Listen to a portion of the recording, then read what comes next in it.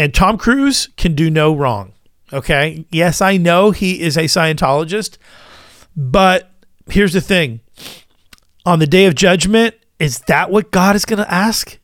Is God going to say, hey, I know, you made all these movies and stuff, but you're a Scientologist, can't let you in. No, God's not going to do that. God is going to be like, Tom, I loved your movies. Get in here.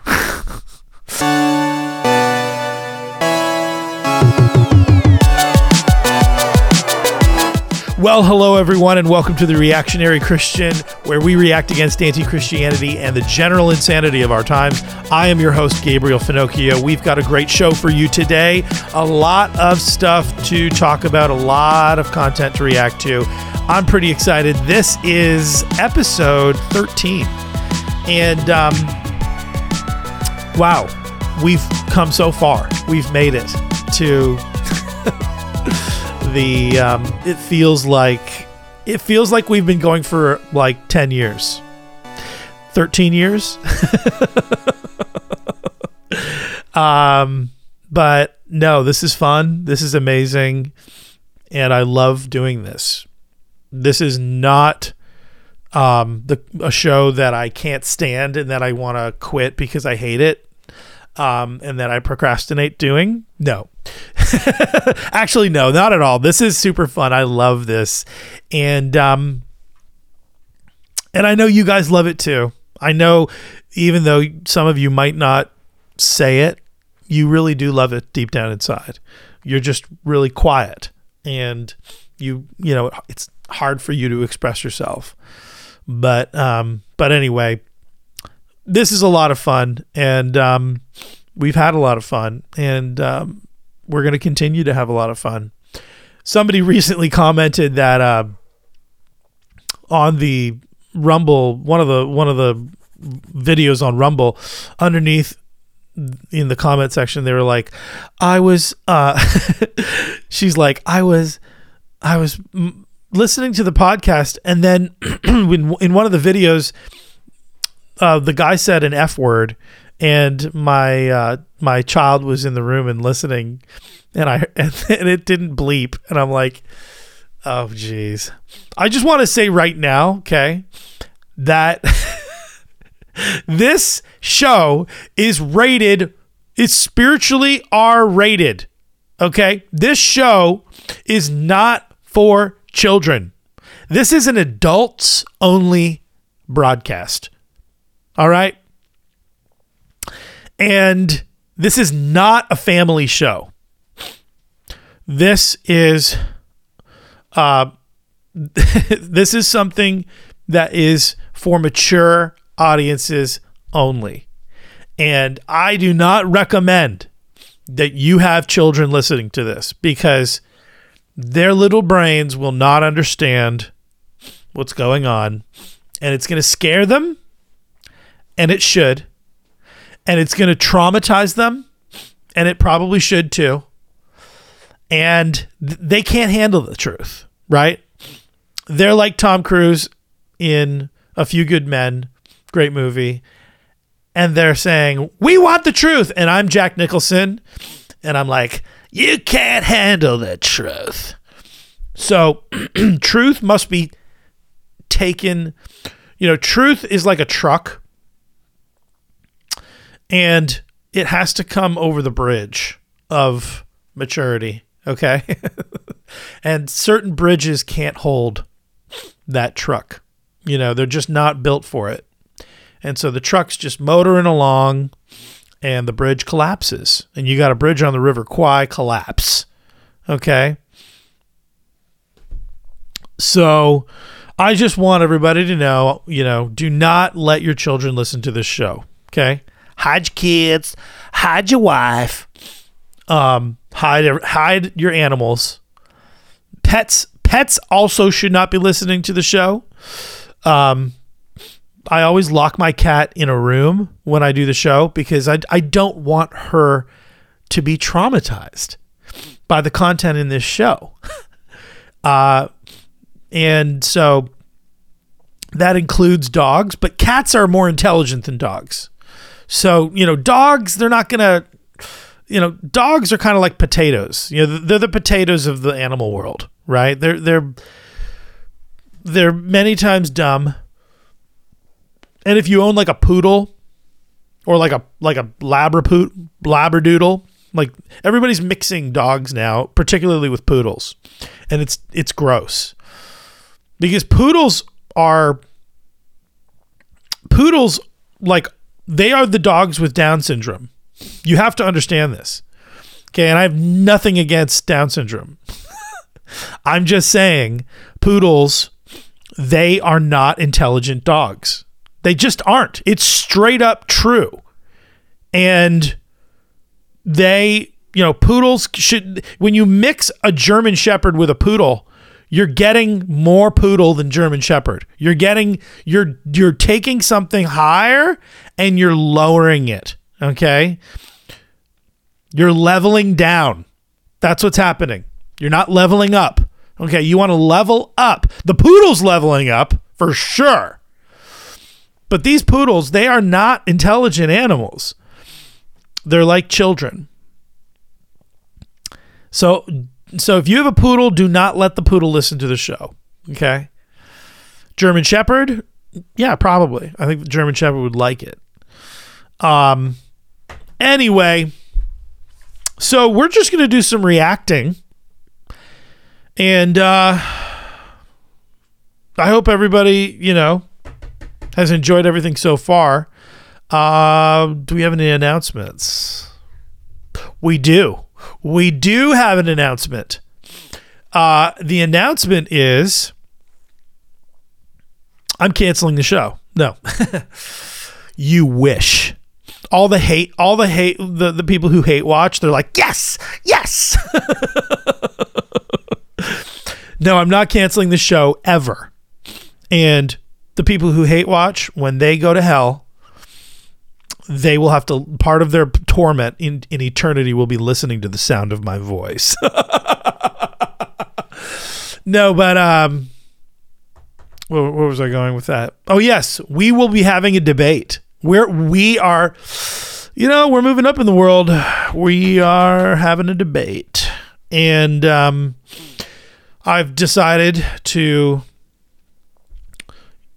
offer a debate to a certain podcast, and they have accepted the challenge.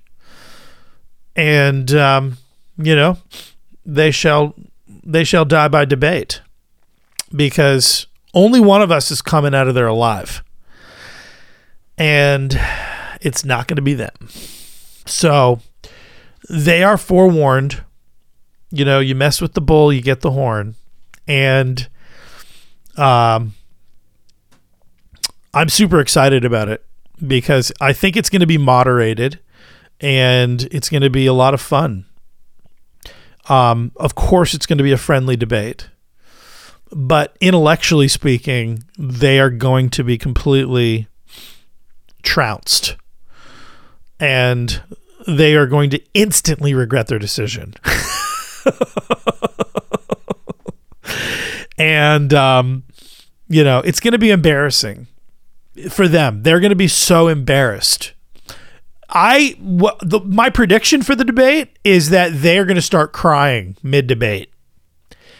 And the tears of just agony and embarrassment and shame are just going to be pouring down their face. And their assistant will probably get a Kleenex box and, hold it up.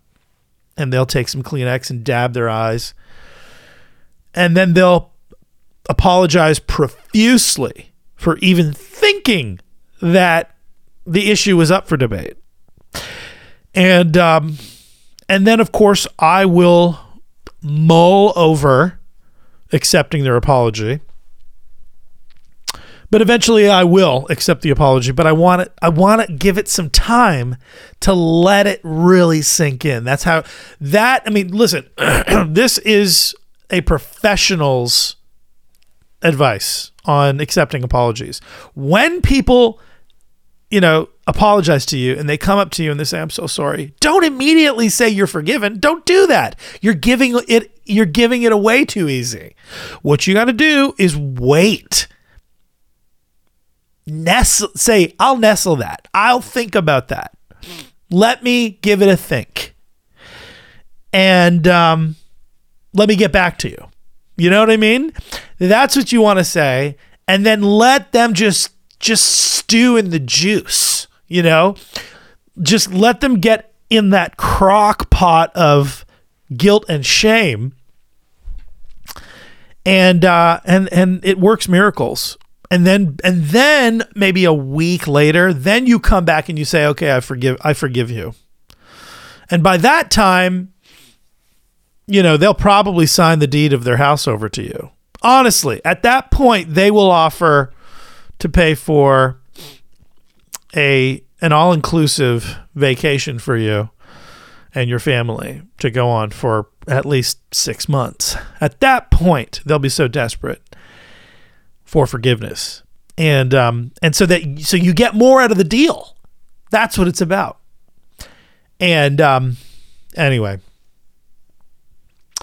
Okay, let's get to some content. Okay, so this guy's the lead actor from the show Jack Reacher. I think it's called Reacher. I actually don't know what this guy's name is. I really should. It's just, I'm bad with names. I just am.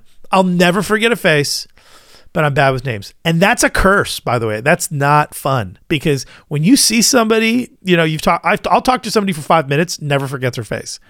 See them in the airport 6 years later. You, hey, yeah, wow, hi. Gosh, how are you? All right, bye you guy. Anyway, it's always really awkward, but I don't know this guy's name. I could probably just Wikipedia it, but he's the guy from Jack Reacher, lead character, and he is a Christian, which is super cool. So he gets on YouTube, and I think YouTube, but wherever else, and he does some talking. So let's check this out. I don't want to listen to the whole thing, but let's check out some of this stuff. I love playing Reacher. I love telling this story. I love playing a character who creates a kind of moral ambiguity that we should struggle against as we consider whether or not what he's doing is good all the time or morally right. I think that kind of thing is fun and fascinating. And I think escaping to that world as an audience, hopefully it's as enjoyable for you as it is for me to help bring it to life.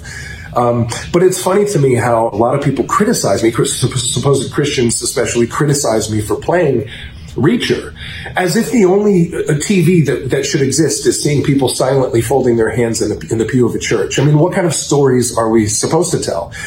If you look at Scripture, what do you find? You see 1,000 years of an infinitely holy God holding tension with human beings as he tells the story of who he is, reveals who he is through an imperfect people. So we get stories of paganism and a war and bloodshed and ghost stories, mysticism. We see miracles and magic, and we see life and resurrection and death. And we see this incredible canvas where God is completely unafraid to tell the story of who he is through less than morally ambiguous characters, through pure evil sometimes, you know. So I think it's laughable when people criticize me for playing characters that are not like saintly. You know, that's not my job, and I don't think God cares about only telling those kinds of stories. I think we can start conversations and we can reach people through these mediums in a way that I think God enjoys. And so here we are now, where we can get to the heart of the matter, where God has built a platform because of this show for me, where I can reach people who maybe don't think about these things all the time. And maybe for those who are struggling or feel lost or want to try something new, they can find something that brings them hope, like my faith has mine. And so to go back to the heart of the matter, I think we only have to look at the first 2 verses of the Bible to see who God is, the purpose of what he's doing, and what he wants to do in your life. Okay, we're done with that. But, you know, that was really interesting. I liked, okay, so I'll say this, okay? How about this?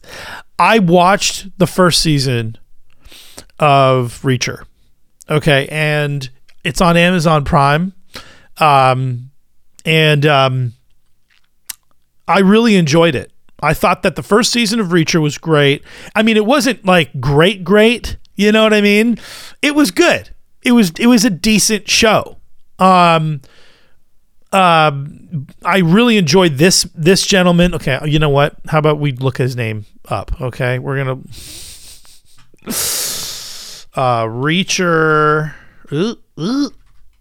Reacher show cast. Okay, Alan Ritchson. Okay, great. So Alan Ritchson, I really enjoyed season 1. I thought season 1 was good. You know, I can't remember all the details, but I thought it was good. Now, I'm not a comic guy, right? So I'm not like, you know, like looking for all the things in the comic books or whatever, right? So I know it's based on a comic book character, but I don't nerd out all over this stuff. And I wasn't allowed to read comics, by the way, when I was a kid. So I was deprived of knowing all that information, and probably rightly so. I mean, you know, anyway, but I'm comparing his acting in Reacher, you know, season 1 and season 2 to the Jack Reachers that Tom Cruise made. And Tom Cruise can do no wrong. Okay. Yes, I know he is a Scientologist, but here's the thing. On the day of judgment, is that what God is going to ask? You know, is God going to say, hey, I know, you know, you made all these movies and stuff, but you're a Scientologist, can't let you in. No, God's not going to do that. God is going to be like, Tom, I loved your movies. Get in here. In fact, I was just watching Mission Impossible 1. Can you believe that? When you showed up, Tom? Get in here. You're awesome. That's what God's going to do. Okay? Mark my words. You'll see it. Trust me. No, that was a joke. Okay? All the Calvinists have left the chat. All the Southern Baptists have left the chat. No. Westboro Baptist has definitely left the chat. They left the chat probably 10 minutes ago. But the point is simply that the Reacher movies, like Tom Cruise's Reacher, you know, those Reacher movies were good. The first one was really good. Second one was good, but not as good as the first. And that's typical, right? First Iron Man, best Iron Man, right? First Thor, best Thor. So that's just how these movies work. But, you know, with Jack Reacher, look, like I like this guy. Okay. And I agree with what he just said as it pertains to, you know, Christians criticizing him for being a Christian and playing what he said, like he's like a morally ambiguous character. Yeah, I agree with that. Like, I think that if I was directing a film or writing a story, the characters would all have issues and they would be working through issues because they'd be human. And also, you know, the story doesn't need to be a children's story if you're targeting adults, and you can deal with graver matters, and you can even deal with sin. And you know, like there's, that's the point about stories, and that's what he's right. He's absolutely right that in the scriptures, you read stories all. The scripture is just one long story of sinners, you know, living their lives and God interfering and inserting himself into the story and inserting grace into the story, but also sinners rejecting grace. And there's a drama that's going on. And so, yeah, so drama is good and biblical. The problem is where the story does not have, it's not that the problem isn't that the character has moral ambiguity. The problem is when the story has moral ambiguity.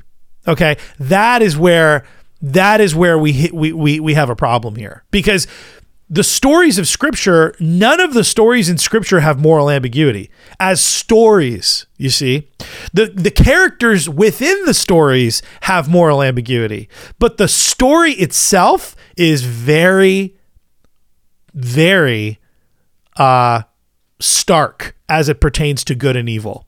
We know in the story what good and what evil is. The question of what good is, the question of what evil is not in doubt in the Bible.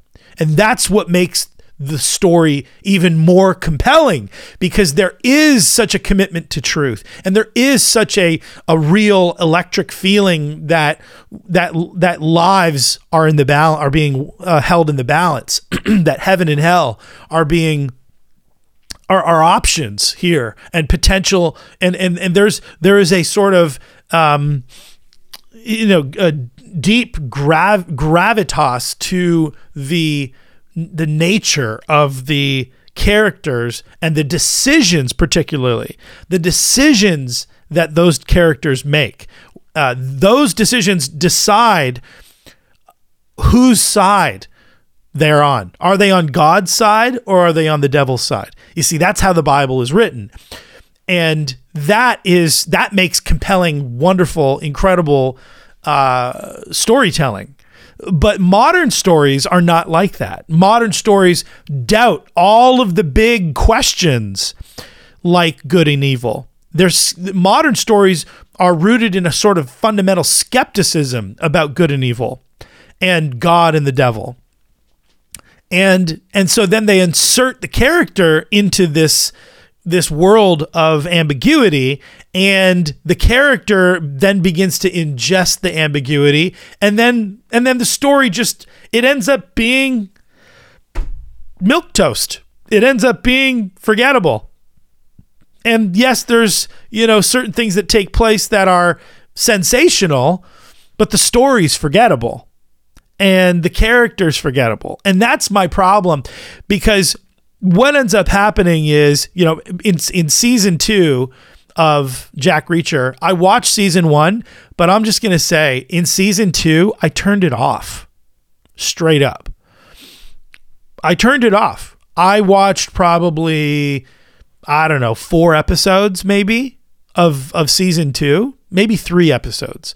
And I just turned it off. You know why? Because it's woke. That's why,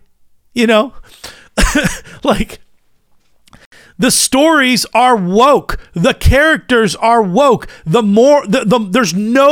a moral ambiguity in the storyline where it's telling us and normalizing woke behavior. And I'm not interested in watching that. The Tom Cruise movies, the Tom Cruise Jack Reacher movies, they weren't woke. They weren't. And they weren't trying to push an agenda of wokeness. But this dude, and this is my thing. It's like, he's a Christian. He shouldn't be a part of the woke propaganda machine. He should, as a Christian, he should stand up and say, hey, you know what? Season 2, like when they came to him with the script of season 2, I'll give you an example of the wokeness. Like, there's this character, I think it's this girl right here, Maria Sten. Like, look at all these women, by the way. This show is about Jack Reacher, okay? It's called Reacher. It's about a dude who's ripped. It's like a dude show. And literally, like, the whole front load of the cast is women. There's Alan Richardson, and then we have Willa Fitzgerald, Surinder Swan, Maria Sten, Kristen Krug. You know what I'm saying? Like, what the heck is going on here? But this girl, Maria Sten, she plays a character, and I'm pretty sure she basically acts like a butch lesbian. Now, I don't like, that's my take on it. I don't know if she ended up being a butch lesbian. in later, like that, like later developed into her character. But like, no, I'm sorry. I'm not into that. When I watch Jack Reacher, the attraction is Jack Reacher. It's a dude. I'm thinking like, okay, this guy is going to be like hanging with dudes. Okay. He's a cop. I think he's a cop. He's hanging with dudes. He's ex-military. He's going to be hanging with dudes. But no, he's hanging with women the whole time. And one of them is super butch and really is lesbian. And you know what? I'm not interested in her character development, and she shouldn't even be in there. And honestly, when they came to him with the second season of the script, he should have just said, "Look, I don't do this. I don't do woke. And you know what? If you want to cancel me, cancel me. I've already got season 1. It's amazing. Season 2, I'm going to level up, not level down." But season 2 was a level down.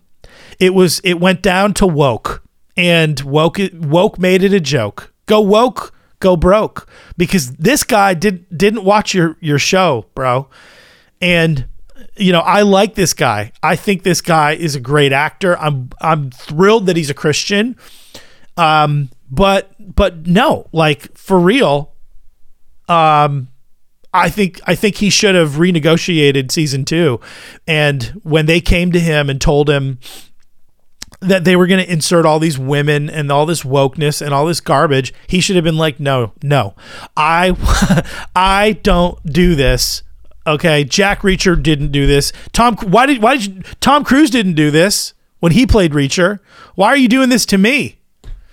You know? And he should have just said, no, I'm not going to play the character. I'm going to play, I want a better script. I want no women. No, I don't. He should have said like, no, I want more dudes, and I want this to be a dude season. Okay, this is dude time, and you know, that's what I think. That's what I think it should have been. But that's the woke stuff. They just keep going. It's race, gender, and social status. That's how you can tell if it's going woke. You know, race, gender, and social status, or economic status, or whatever. It's just, you know, and then the additional politics in it. It's just, anyway, I stopped watching it. So I agree with everything he's saying, but as it pertains to scripture and storytelling, and I'm thrilled, as I said, that he's a Christian actor, but I'm just not into the woke stuff, and I'm not going to support even a Christian actor. I'm not supporting a Christian actor who plays characters in a woke TV show, because he's a part of the problem. He's now become a part of the problem, and I'm not doubting his Christianity. I'm not doubting whether he's a Christian or not. I believe he's well-meaning, well-intentioned, obviously well-spoken, and well-educated, but he is wrong, because this season sucked. Period. It sucked. And I wouldn't be, I haven't followed up on it. I haven't checked the stats or whatever. IMDb'd it, but I wouldn't be surprised if it's, you know, gotten less ratings than the first season.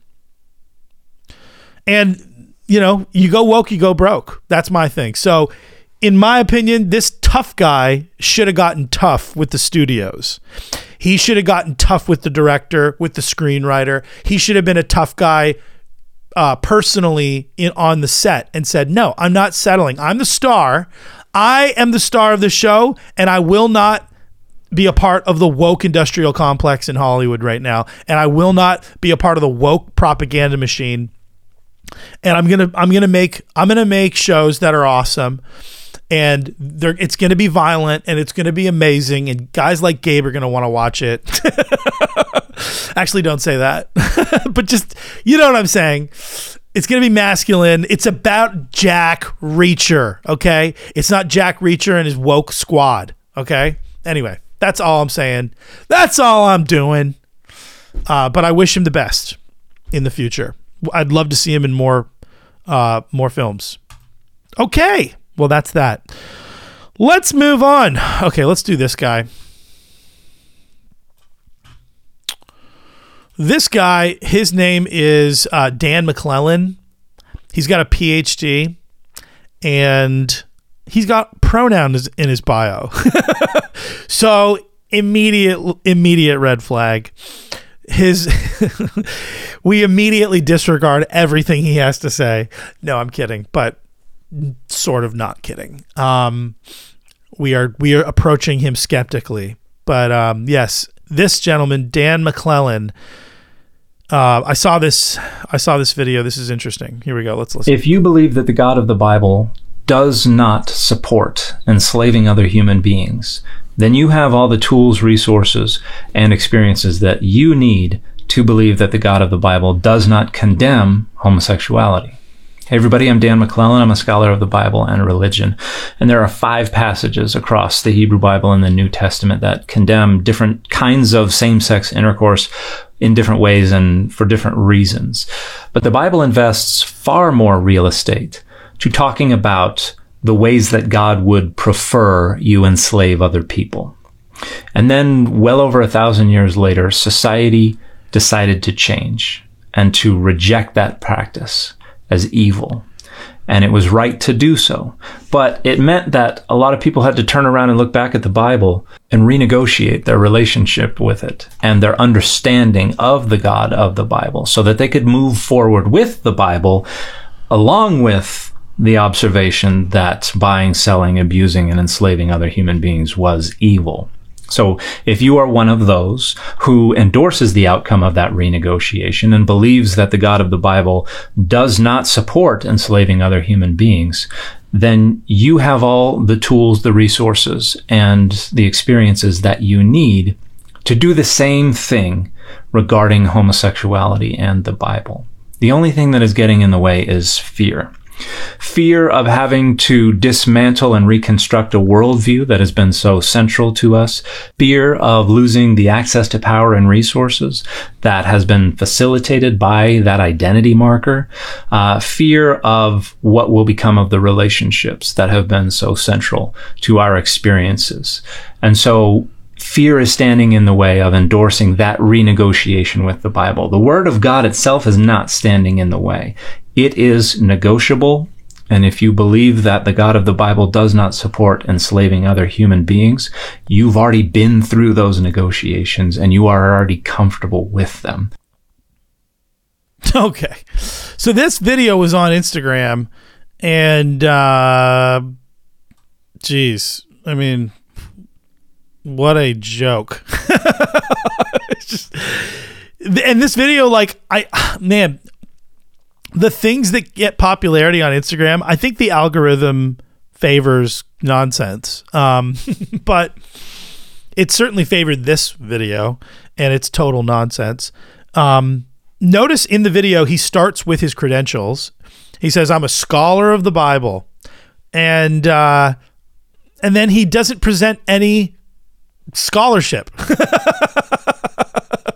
He doesn't present any evidence for what he's trying to say, as though like he's just given us a magical incantation, abracadabra, these are not the droids you were looking for. I'm a scholar of the Bible.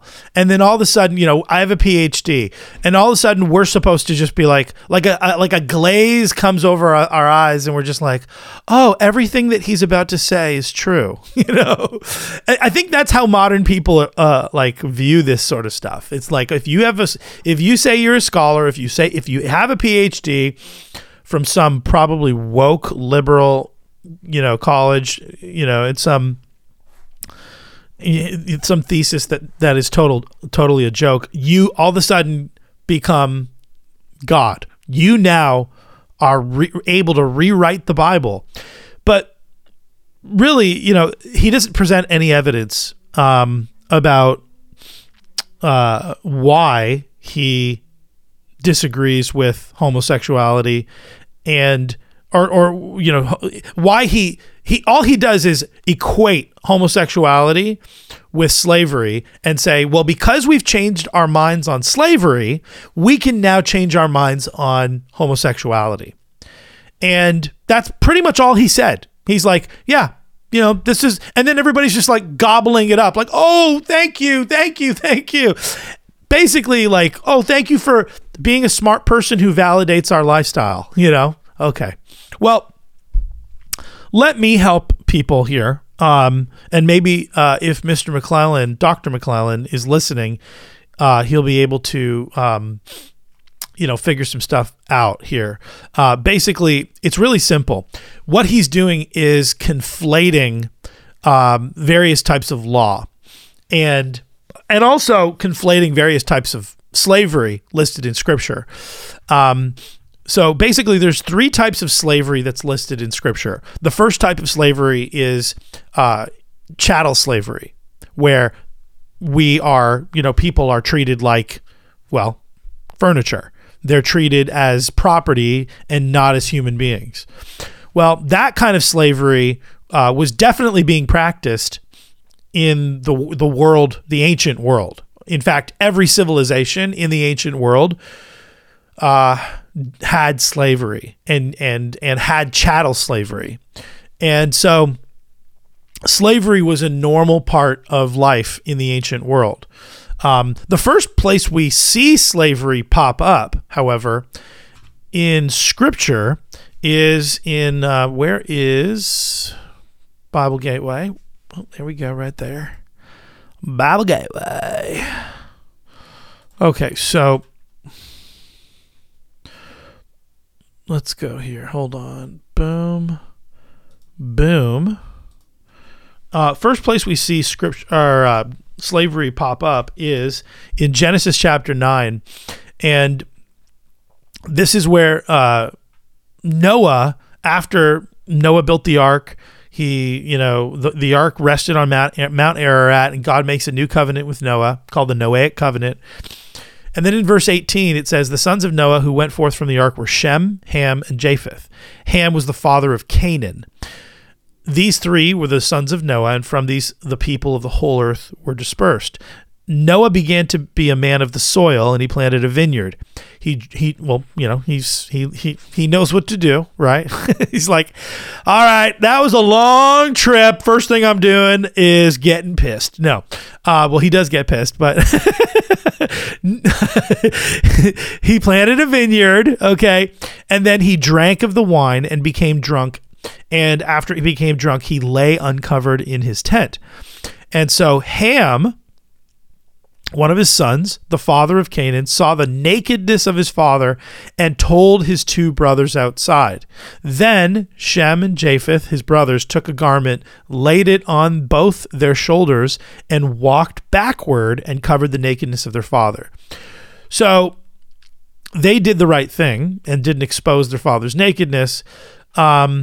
But when Noah awoke from his wine and knew what his youngest son had done to him, the son Ham, he said, "Cursed be Canaan.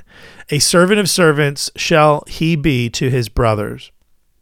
So this is where we see slavery first pop up. So what does that mean? That the first time we see slavery is that it's a curse upon Canaan. Well, basically, the idea is that slavery began as a curse upon the earth. Slavery did not begin. Slavery began as a punishment upon the human race. And it began with the curse of Noah as a punishment. And so what we see is that the first type of slavery is chattel slavery, but we also see that slavery can be a punishment. And so now we see there's penal slavery. So there's chattel slavery, penal slavery, and then we see indentured servitude. So indentured servitude is not chattel slavery. Indentured servitude is not penal slavery. And it is a third type of slavery that is based on indebtedness, financial indebtedness to another person.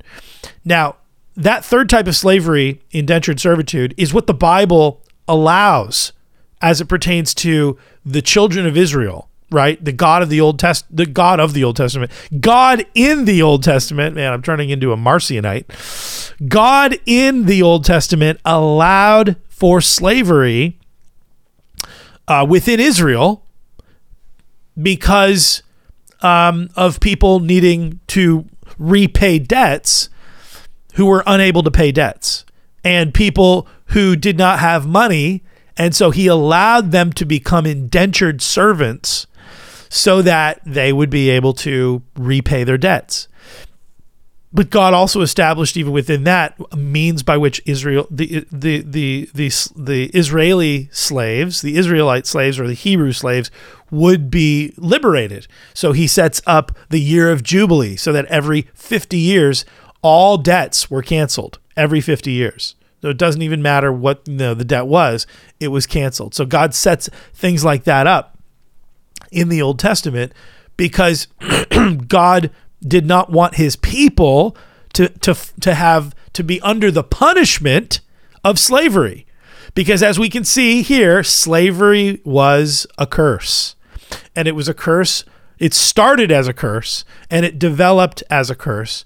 And so God was dealing with it as a curse upon the human race, a punishment and a consequence of sin. So it's a consequence of sin. Do you see? Not necessarily a sin itself. So that's those three things are totally conflated in this guy's video. He's just assuming that there's all one type of slavery instead of three.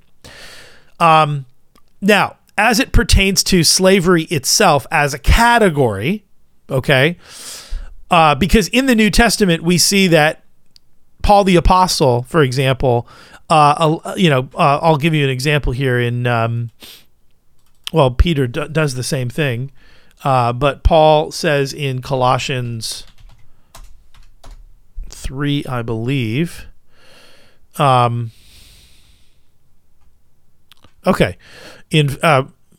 Colossians 3 verse 22, it says, "Bondservants, obey in everything those who are your earthly masters, not by way of eye service as people pleasers, but with sincerity of heart, fearing the Lord. Whatever you do, work heartily as for the Lord and not for men, knowing that from the Lord you will receive an inheritance as your reward." So Paul is encouraging bondservants to not run away from their masters, and he's encouraging them to be good servants. And so he's allowing for slavery. Now the question is this: is in the back of Paul's mind, is Paul legitimizing slavery? Is he saying that slavery is good? Well, again, what we have to understand is that there are three different types of law in the Old Testament, okay? In the Old Testament, the three types of law are ceremonial law, civil law or judicial law, and moral law. So the two there's out of the three types of law, there's only one type of law that's permanent. The permanent law is the moral law. That law does not change.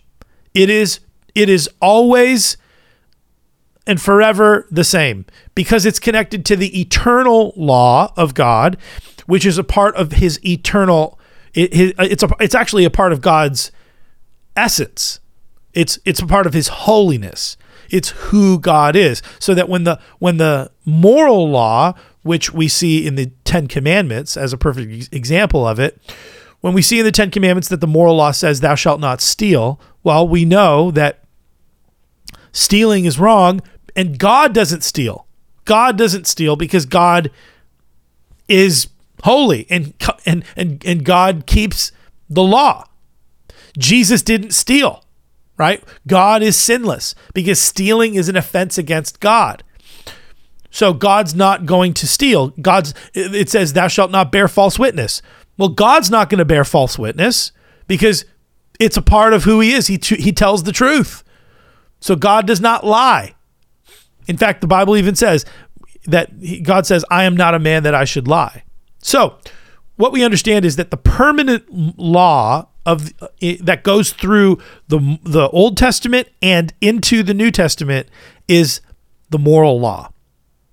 But there's the other two types of law found in the Old Testament, the ceremonial and the civil or judicial. Those laws were not meant to be permanent. Those laws were meant to be temporary.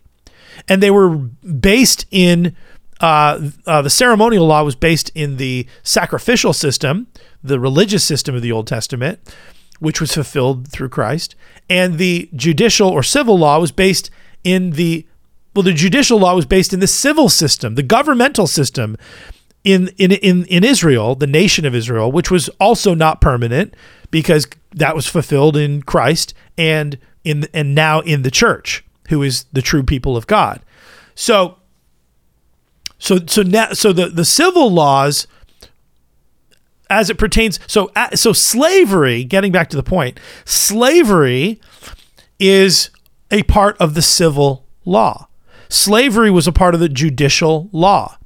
And civilly, God allowed and permitted the Israelites, the Hebrews, to have slaves that were indentured servants, but also as a punishment. Remember, one of the types of slavery was penal slavery. So it was slavery as punishment. We see that it was inaugurated as a punishment in Scripture through Noah cursing one of his sons and his grandsons. The point is simply that God allowed slavery as punishment to the nations around Israel. So Israel was allowed to punish the nations by having slaves that were permanent slaves in its economy. But that was a punishment to the nations around them. And that was God's way of punishing the nations around them. So that is all understandable. Now, when we get to the New Testament, Paul the Apostle is working within the civil law of the Roman Empire. And he's saying, all right, well, this is the civil law of the Roman Empire. It's not the same as the moral law of God. It's just the civil law, which is a temporary law. But I'm going to work within that framework, and I'm not going to tell slaves to revolt against the civil laws of the Roman Empire because the government has the right to actually make civil law. And it wasn't a Christian government. Caesar was not a Christian. So why would Caesar abide by Christian law? Why would Caesar abide by a moral law that would say, no, we do not allow slavery in this society because we're going to abide by the natural law? Well, no, Caesar's not going to do that. Caesar's a pagan. Caesar's going to set up a pagan rule, and they're not going to understand that slavery should be abolished in total. So Paul is working within the civil framework, but of the law, but he's not speaking of slavery. Paul never speaks of slavery. The New Testament never speaks of slavery as a permanent moral condition, unlike homosexuality. And this is the switch here. The homosexuality in the Old Testament from the very beginning was punished in Sodom and Gomorrah, Genesis chapter 19.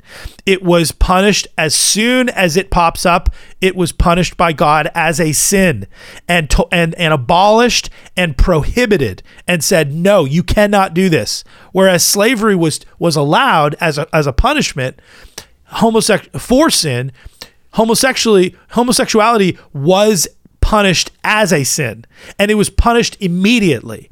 As I said, Genesis chapter 19 in Sodom and Gomorrah, and then in the book of Leviticus, in Leviticus chapter 18 and chapter 20, we see God explicitly forbids homosexuality, as well as other sexual sins like bestiality and whatever else your mind can imagine.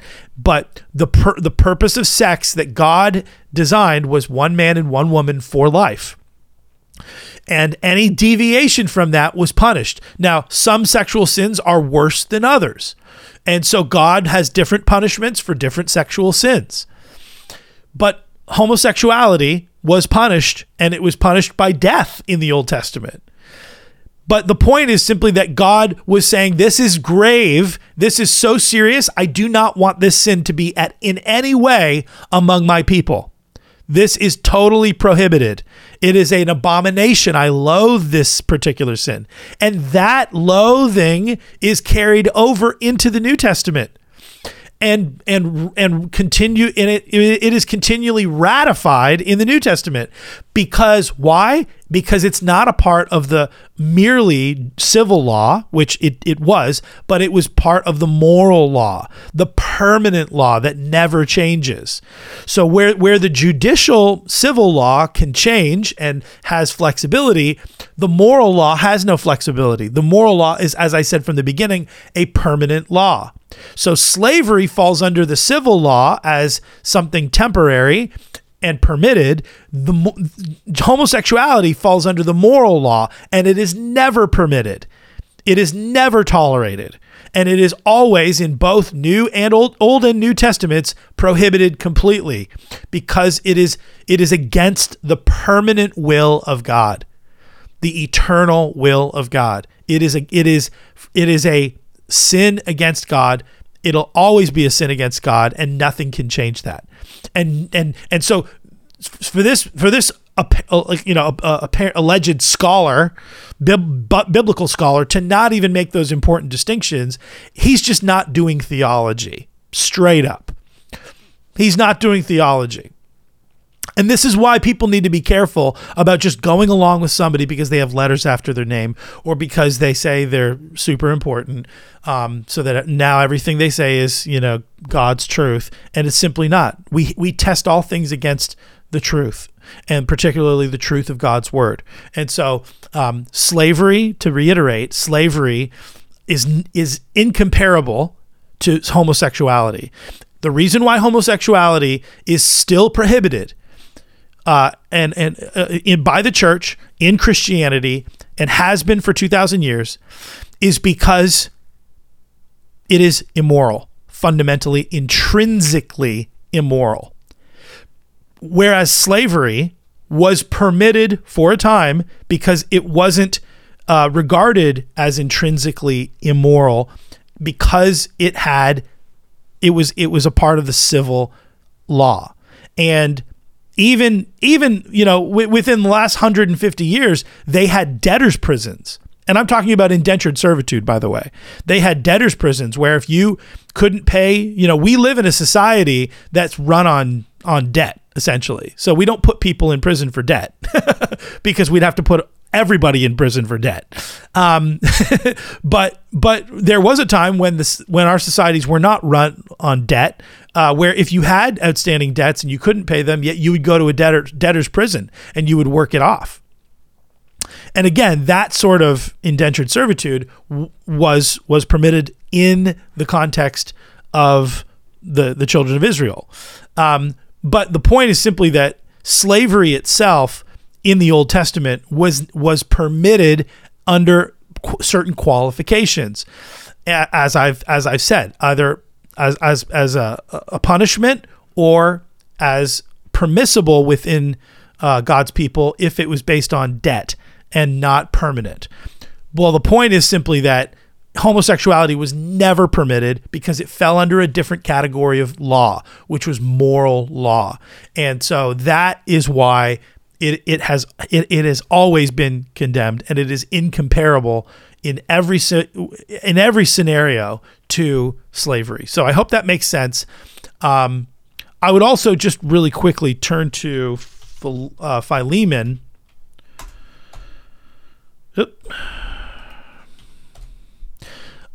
Philemon, this whole book is about a runaway slave, Onesimus.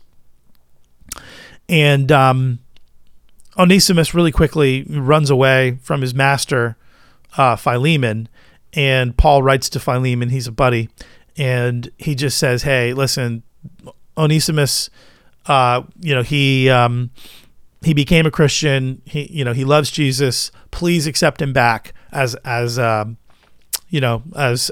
well." Look at what he says. He says, "This is perhaps why he was parted from you for a while, that you might have him back forever, no longer as a bondservant, but more than a bondservant, as a beloved brother, especially to me, but how much more to you, both in the flesh and in the Lord." So Paul says Philemon or Onesimus is to be received back to Philemon, no longer as a bondservant, but more than a bondservant, as a beloved brother. So as you see here, even in the New Testament, there's slight changes, particularly to the status of slaves within the church. That Paul is even saying, "Hey, listen, please take this man back. I will pay any damages." He says in verse 18, "If he has wronged you at all or owes you anything, charge that to my account." So Paul is basically saying, "I'll pay for the damages. Please accept this slave back.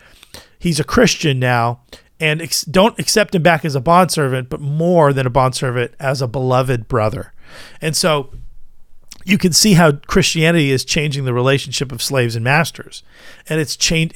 And because that relationship is changing, the society would eventually change. And that's why slavery, by the time you get to the Middle Ages, Roman pagan slavery was completely abolished. And the slaves went from being slaves to serfs, and then from serfs to peasants, and then from peasants to citizens. And that is the progression that has taken place over the last 2,000 years in Christian society, as Christianity has developed the society and has been allowed to influence the society for good, morally speaking. So these changes have totally occurred based on the fact that God wants us all to be free. So absolutely.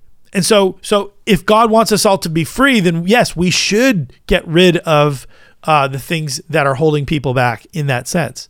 But as an intrinsic institution, as something that says, well, this is allowable in a sense.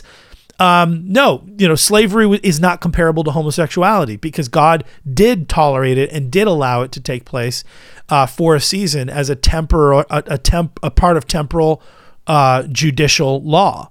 But he wants homosexuality. Homosexuality was never a part of judicial law merely. It was rooted in the moral law from the very beginning, with no exceptions. So they are not at all comparable. And why is homosexuality, fundamentally, intrinsically immoral? Because it is against nature. Because it is completely and totally against nature, and it is against the sixth commandment directly. And God's whole sexual ethic, which is that sex is for marriage, and primarily for the purpose of, within marriage, procreation. And it cannot fulfill either of those qualifications, because there's no sexual complementarity between two men, and there's no ability to procreate between two men. And so it is fundamentally against nature and perverse. So that's the deal. All right, let's move on. Okay. Oop. Deleted. Okay, let's watch another one. What are we going to do here? What are we going to do? Let's do this guy. We've just got so much to react to. It's crazy. So this is, what is this?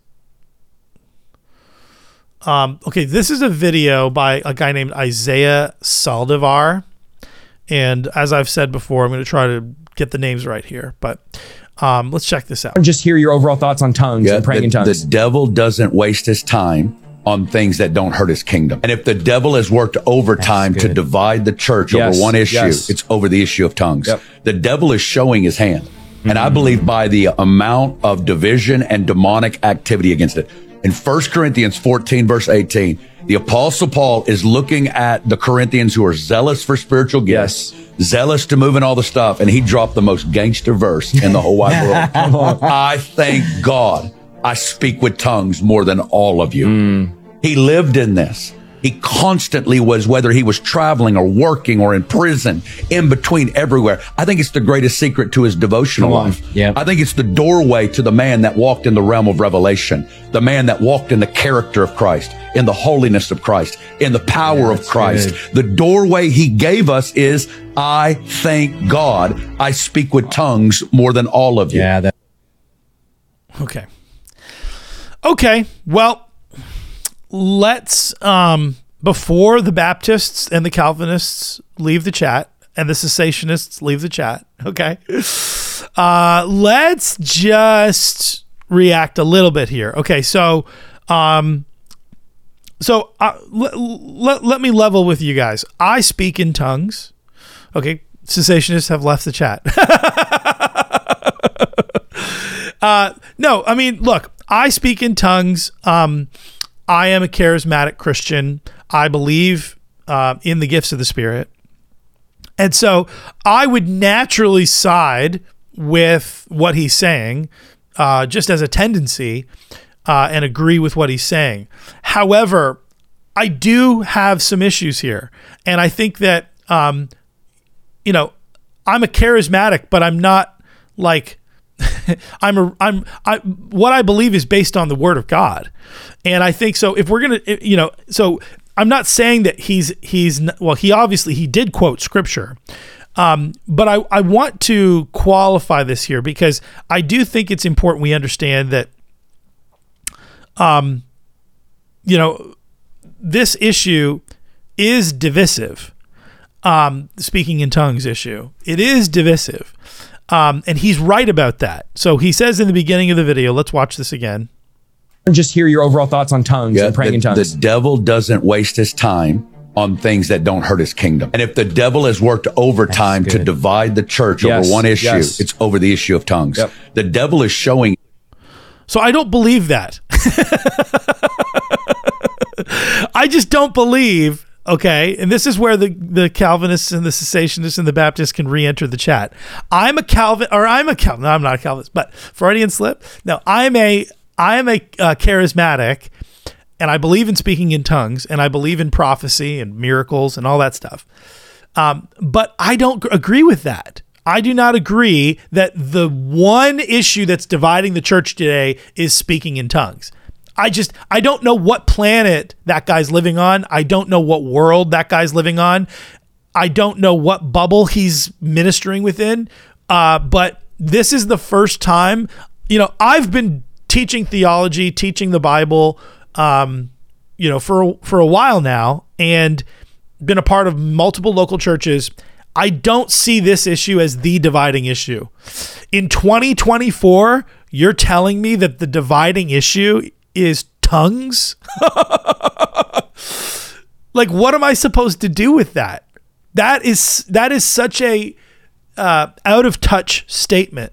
That is something that I'm just wondering, like, are we living on the same planet here? Because in 2024, bro, there are so many bigger fish to fry that if your thing is tongues, you think that, like, that's the thing, tongues? You know what I'm saying? You're not even like you're not even up to like the level of like the screw tape letters yet. C.S. Lewis is like writing the screw tape letters, and the demon's like, make sure he doesn't speak in tongues. Like there's a lot of content in the screw tape letters that is demonic as it pertains to the demon's desire to destroy a Christian's life. Tongues isn't really one of those things. And neither is prophecy. Neither is really any of the gifts of the Spirit. I think that the gifts of the Spirit are powerful and profound, and I think we should have them. We should desire them. So here, let me qualify some of what I'm saying too, so that the charismatics don't leave the chat. Although honestly, the charismatics probably don't even listen to this podcast. But the point is simply that they're too busy talking in tongues. But the point is simply that, like, we have to understand here, this is not like the issue. It's just not the issue. Now, do I think that, like, prayer is important in the Christian life? Yes. Prayer is important in the Christian life. And is that scripture verse that Paul used important? Yes, absolutely. Like, let's look at that scripture. Okay, so 1 Corinthians.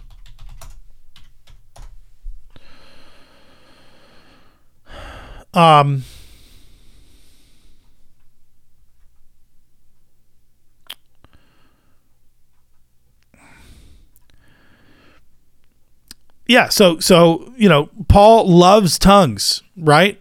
He is saying, I speak in tongues more than all of you. I'm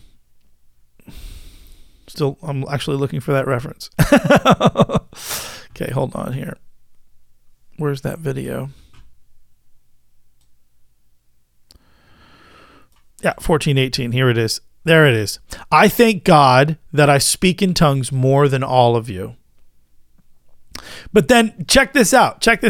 So he quotes 1 Corinthians chapter 14, verse 18. I thank God that I speak in tongues more than all of you, right? And then the next verse, what's the next verse say? Nevertheless, in other words, regardless of what I just said, okay? So what he just said was setting him up for the second sentence, which that guy didn't quote, obviously, okay? But we're Bible people, and so should he be a Bible person. Let's read the next verse. Nevertheless, in church, I would rather speak 5 words with my mind in order to instruct others than 10,000 words in a tongue. Now, the charismatics need to really let that sink in, okay? Especially, I would say, this gentleman here. Because the emphasis on tongues, he's saying, I can see this guy telling Paul the Apostle, quoting Paul the Apostle back to himself, back to Paul the Apostle and saying, hey, Paul, you even said that you speak in tongues more than everybody else, and you thank God because of it. Yeah, and then Paul says, yeah, but dude, not in church. And that's the problem, is that charismatics, many times they don't understand order. They don't understand the purpose of something because they're not reading the Bible fully. And so they take things out of context, and they, like this guy just did, pull a scripture out of its context and then build a doctrine out of it and make it the biggest thing ever. This is the biggest thing ever. Well, Paul, if Paul thought it was the biggest thing ever, wouldn't he say, yeah, the church should be doing this corporately? Like Paul won't even allow it to happen in a corporate setting without interpretation.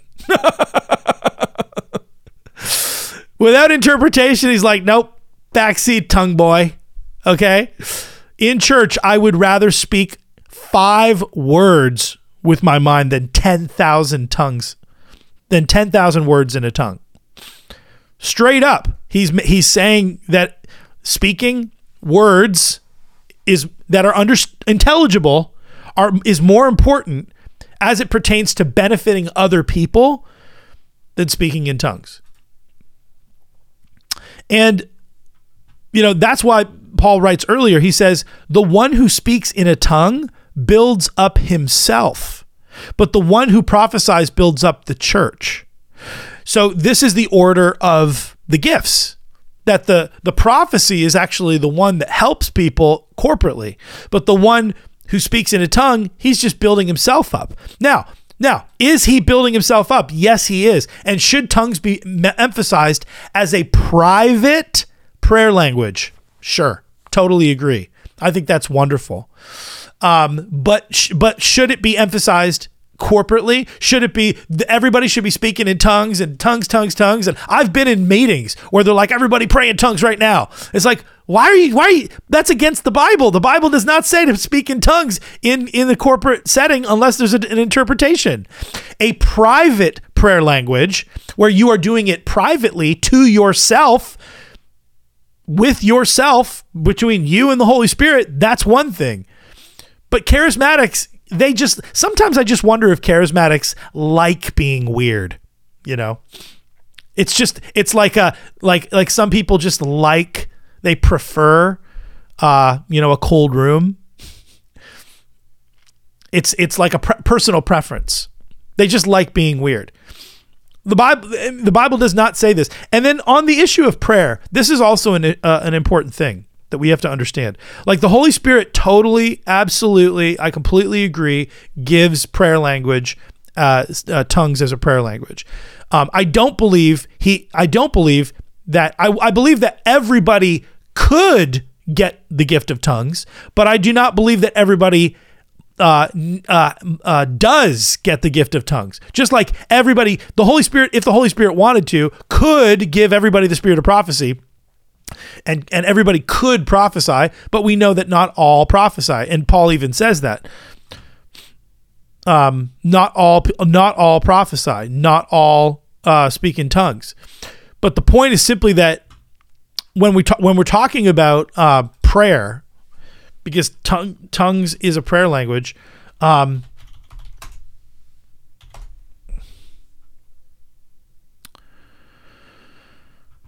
Jesus himself taught us how to pray. Jesus taught us how to pray. And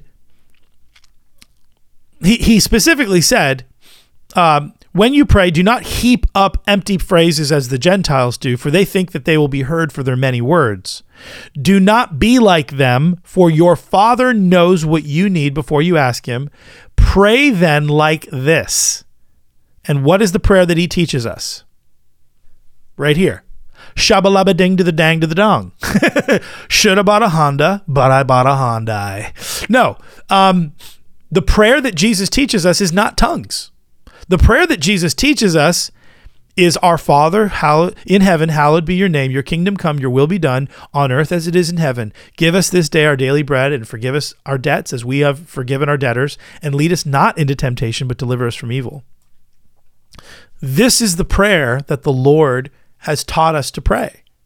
Now, again, I'm not saying that it's, I'm not trying to create a false dichotomy and say, well, you either pray the Lord's Prayer or nothing at all, or you pray in tongues or nothing at all. I'm saying the primary prayer is a prayer that is articulated, that we understand what we're praying, because this is the perfect prayer. Because if you study the theology of this prayer, you understand what you're praying, and by understanding what you're praying, you can meditate on the truth. If you're praying in tongues, you're praying in a mystical way, and unless you have the interpretation of what you're saying, you don't know what you're saying, but you know that it's mystically building you up and edifying you and building your faith. But again, I'm just saying that the primary prayer that Jesus taught us to pray is the Lord's Prayer. Okay. And the tradition of prayer in the church, especially corporately, but also individually, has been to pray with an understanding of what we're saying here. Okay. And Jesus, Jesus prayed again in John chapter 17. The high priestly prayer of Jesus was not shabba-labba ding to the dang to the dong. I'm just saying, it wasn't tongues. Jesus spoke to his Father in English. Well, in English. He spoke to his Father in probably Aramaic, but he spoke to his Father in the vernacular of his time. He spoke to his Father in the language of his time that was understandable, so that it could be written down in Scripture, so that we now have the high priestly prayer of Christ. So this notion that prayer has to always be in tongues, that prayer, also the notion that prayer has to be extemporaneous is also nonsense. Prayer primarily is not extemporaneous because the Lord's Prayer was written down and deliberate. So prayers that are guided, prayers that are written down are biblical and actually primary. And all other prayer is secondary. It's permissible, but it's secondary and tertiary to the prayer that we have biblically. So as long as you are not violating biblical prayer, I say, okay, tongues. But this notion that the devil is dividing the church over tongues, come on, dude. Like it's just a nonsensical idea. Paul the Apostle does not write to Timothy and say, make sure you guard the gift of tongues because the devil's going to come against that. I'm speaking prophetically here, The time will come, Timothy. The time will come when people will not want to pray in tongues. The devil's going to get them.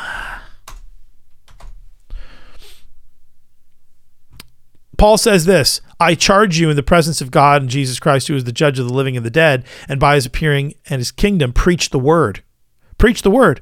Be ready and in season and out of season. For the time is coming when people will not endure sound teaching, healthy teaching. But having itching ears, they will accumulate for themselves teachers to suit their own passions, and will turn away from listening to the truth and wander off into myths. As for you, always be sober-minded, endure suffering, and do the work of an evangelist, and fulfill your ministry. The point is simply that Paul, his emphasis is always on doctrine.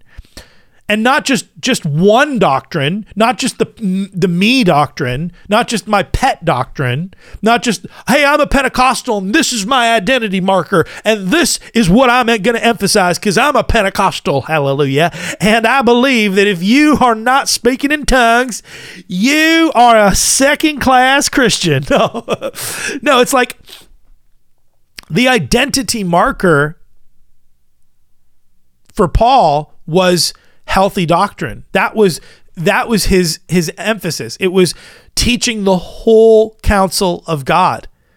The whole counsel of God, which is what he says to the Ephesian elders in Acts chapter 20.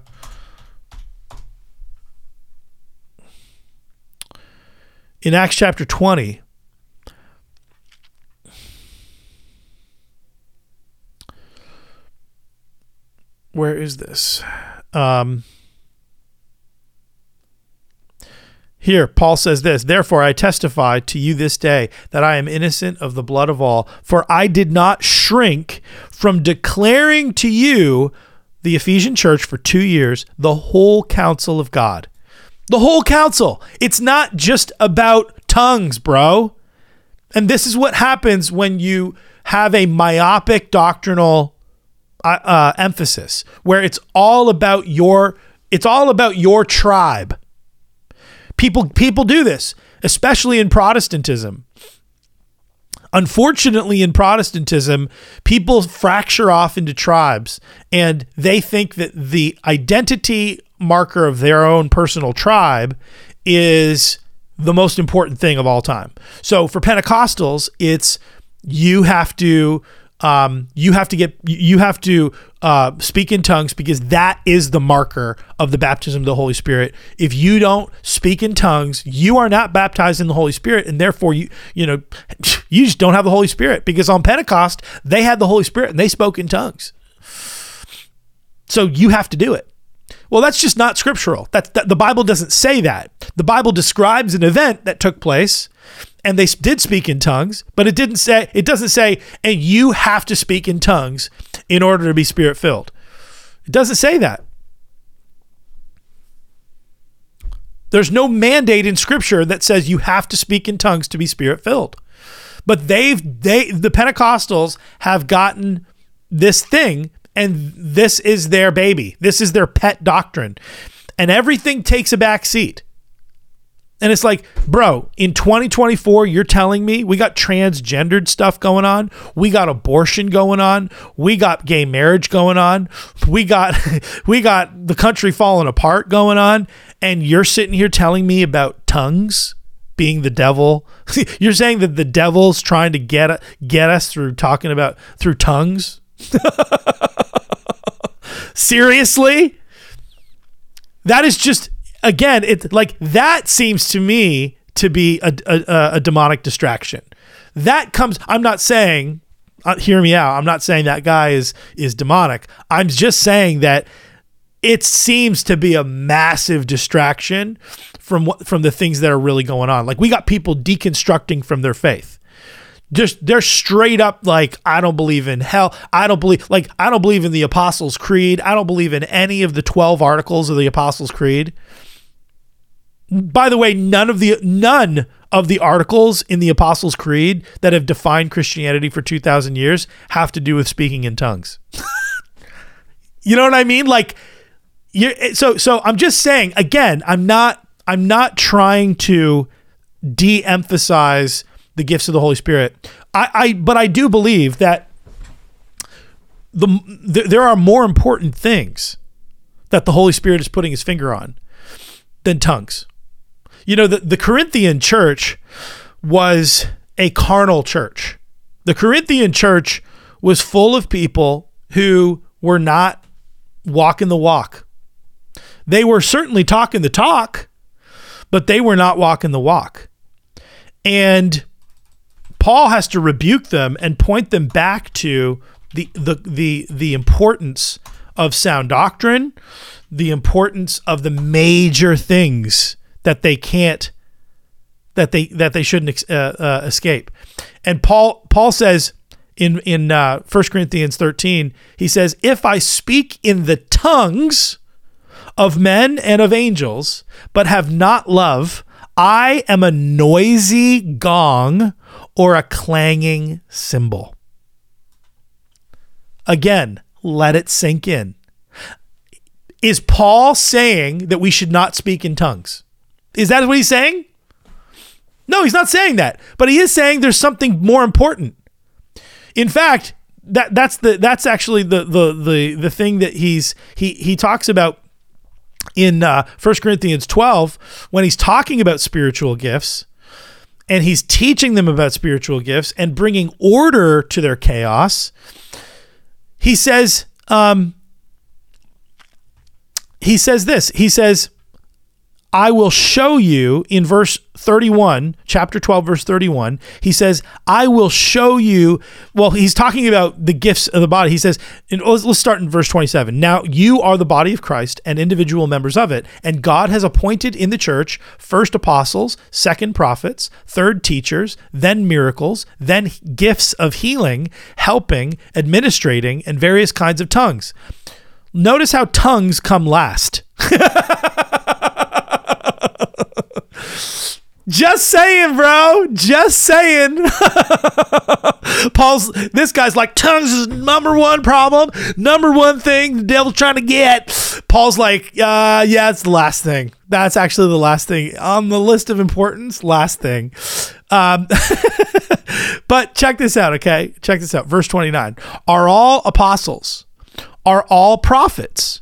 Are all teachers? Do all work miracles? Do all possess gifts of healing? Do all speak with tongues? Do all interpret? So Paul is saying not everybody has every gift. Not the Holy Spirit gives gifts as he wills.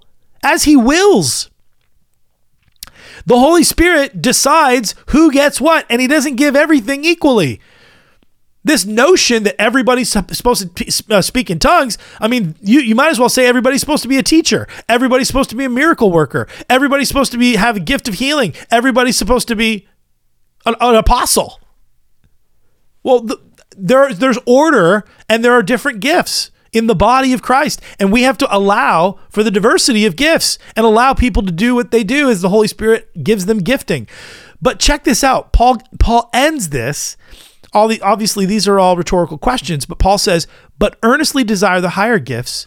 And then he says this, a conjunction, and I will show you a still more excellent way. But wait, Paul, no, gifts of the Spirit, they're the more excellent way. We need gifts of Spirit. The devil's going to try to get us on tongues, Paul. Paul's like, hold on. Let me show you a more excellent way. If I speak in the tongues of men and of angels, but I don't have love, I'm just a noisy gong or a clanging cymbal. And if I have prophetic powers and understand all mysteries and all knowledge, and if I have all faith so as to remove mountains, but have not love, I am nothing. If I give away all that I have, and if I deliver my body to be burned, but have not love, I gain nothing.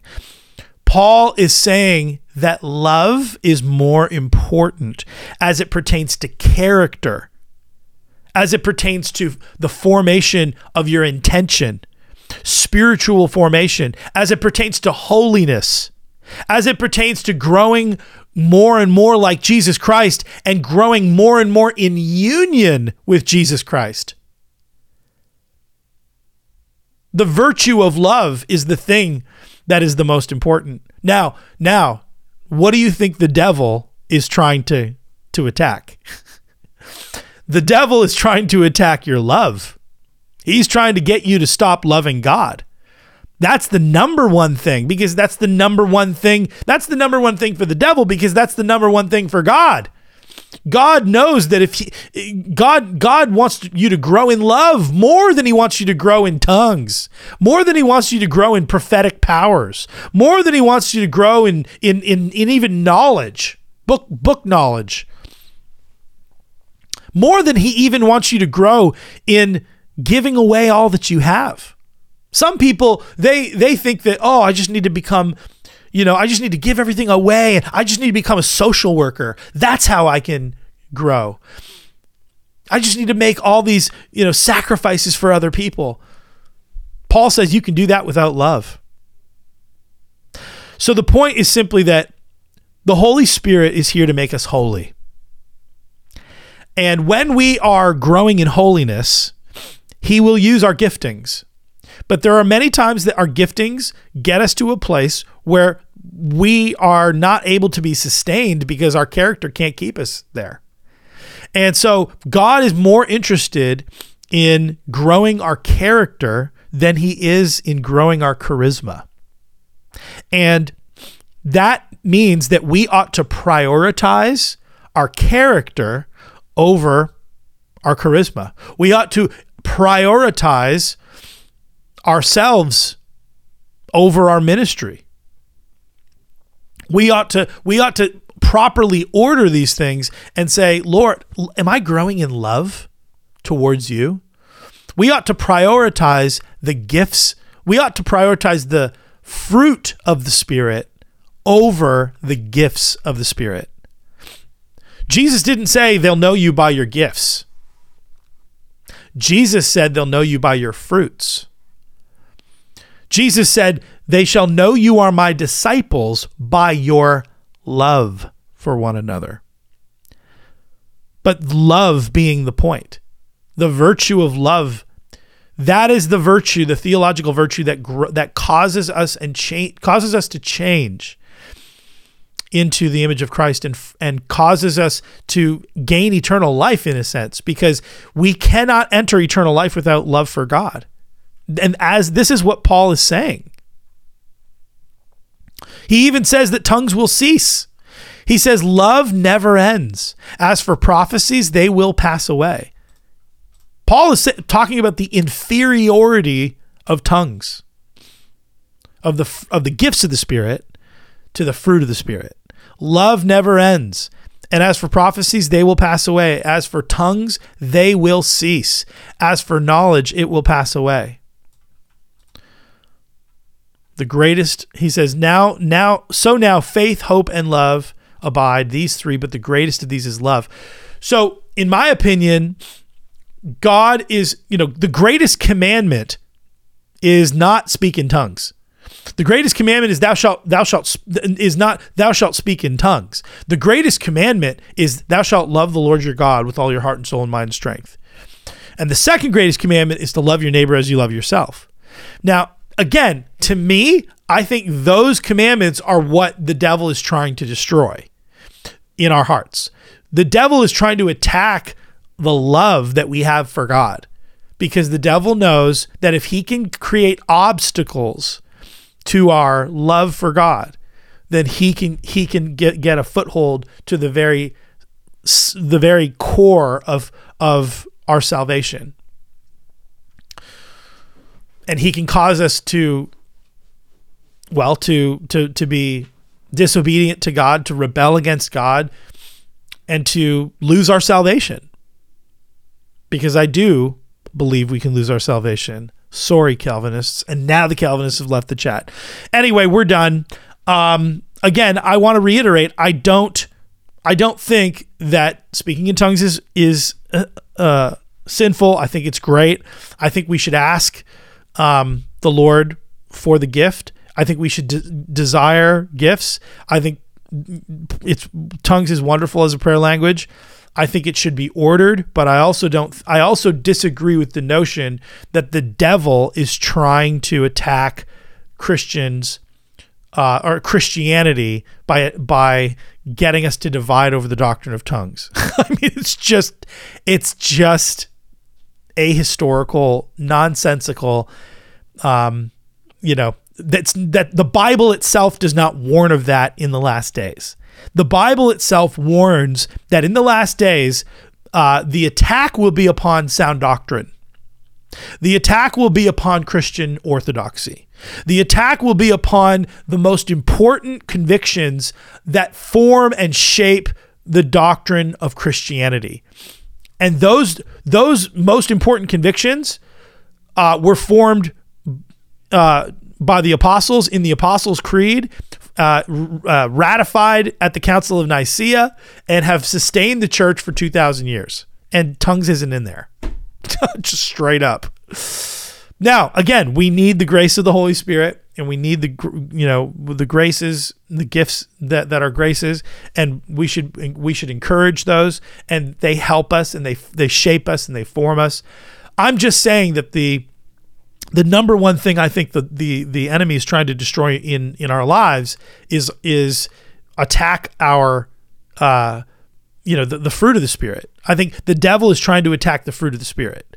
The fruit of the Spirit, as opposed to the gifts of the Spirit. The gifts of the Spirit are secondary to the fruit of the Spirit. The point, like, you can have, as Paul just said, you can do all these things in terms of gifting, but if the fruit of the Spirit in your life is not there, you're benefiting other people, but you're not benefiting yourself, and you are, in the eyes of God, not doing well. And I think that's the key. The key is obeying the commandment of Christ, keeping that the focus. Love God with all your heart and soul and mind and strength. Keep that number one. Number two, love your neighbor as you love yourself. The devil is trying to attack those commandments in your life. And obviously the Decalogue is a fulfillment of those commandments. It is an augmentation of those commandments. Anyway, that's my reaction to that. Okay. What else do we want to react to? Let's just do this one. This is wild. This is really wild. I was trying to explain to him why his theology was shit. I was trying to explain to him why being a non-affirming individual, meaning they believed that to be LGBTQ is a sin and needs to be repented of, why it was so bad. And I was like, because it kills.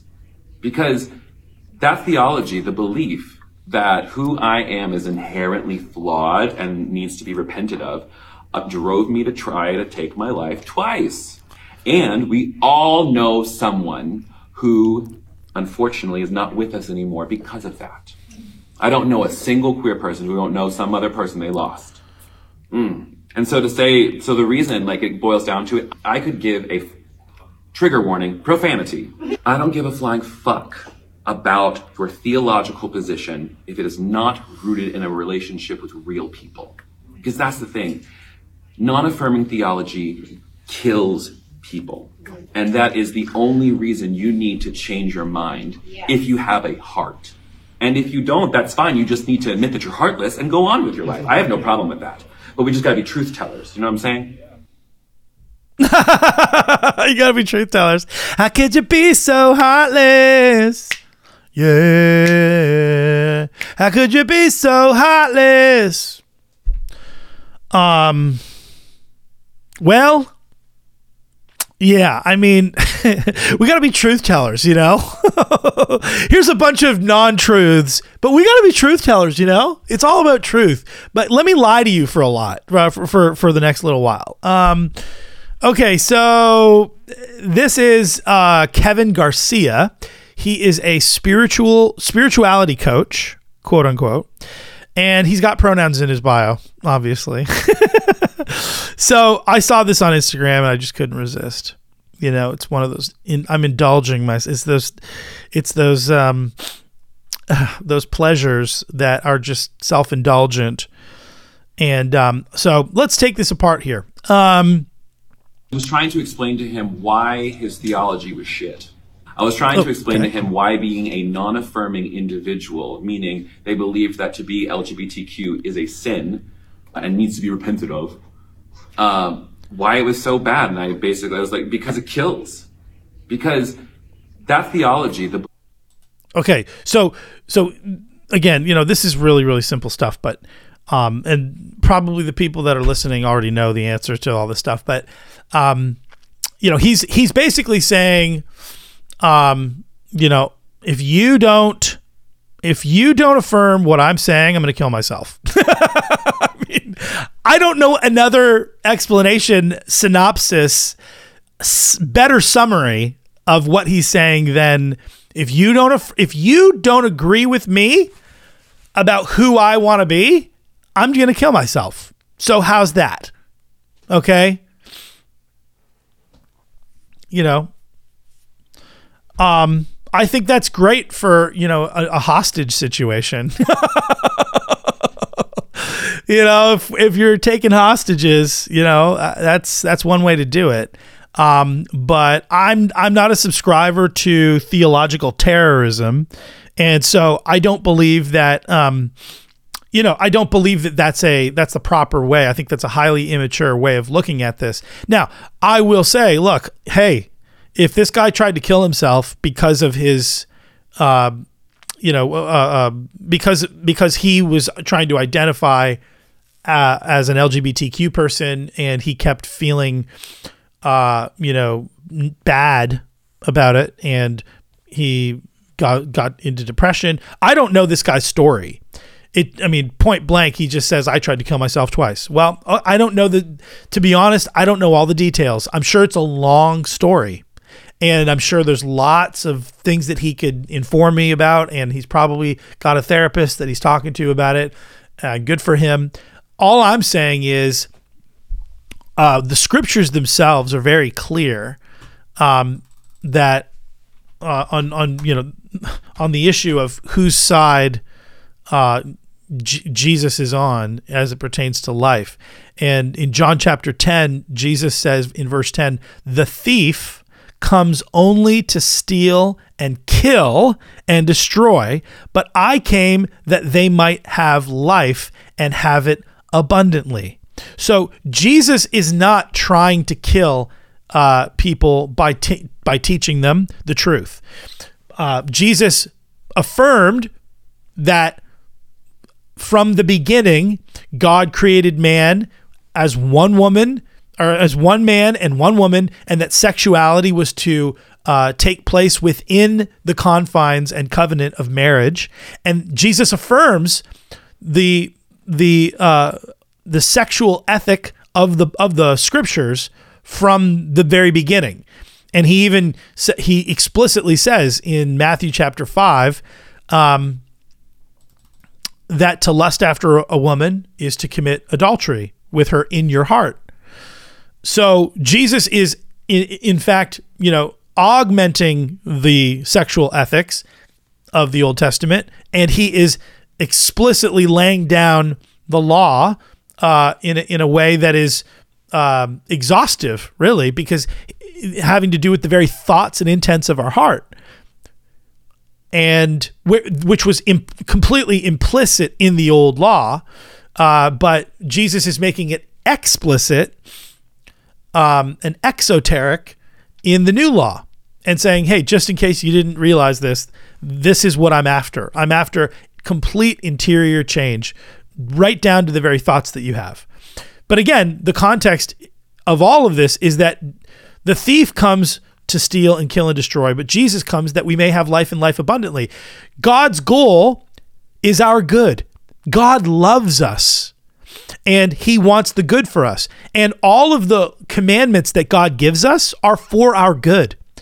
They are not arbitrary. They're not capricious. They're not so that he can just, torture us. God is trying to say, hey, listen, you're broken. Your activity and behavior is disordered. You're like a machine that's out of order, and I want to fix you. And I want to make it so that I want to put you back in order. And that's going to, by the way, that's going to be a lot of work. This is not going to be easy. And by the way, you're going to need my help to do it. So if you think that you can just reorder your own life without my grace, without my supernatural power, good luck. You won't be able to do it. But I'm going to do something in you that's a miracle. I'm going to do something in you supernatural, and I'm going to change you from the inside out. And I'm going to change I'm going to change even your desires, but that is going to take time. It's going to take grace, and my grace, and it's going to take your free will in cooperation with my grace. But the goal is not so that people kill themselves, because the Bible is very explicit about killing themselves. The Bible is very explicit about murder, particularly self-murder, which is the sin of suicide. Killing yourself is self-murder, and that comes from the demonic. That is not something that comes from Jesus Christ. And so Jesus Christ, again, it's difficult work. You see, Jesus never said it was going to be easy. The road that Jesus walked wasn't easy. Jesus was at the Garden of Gethsemane, and he was sweating blood.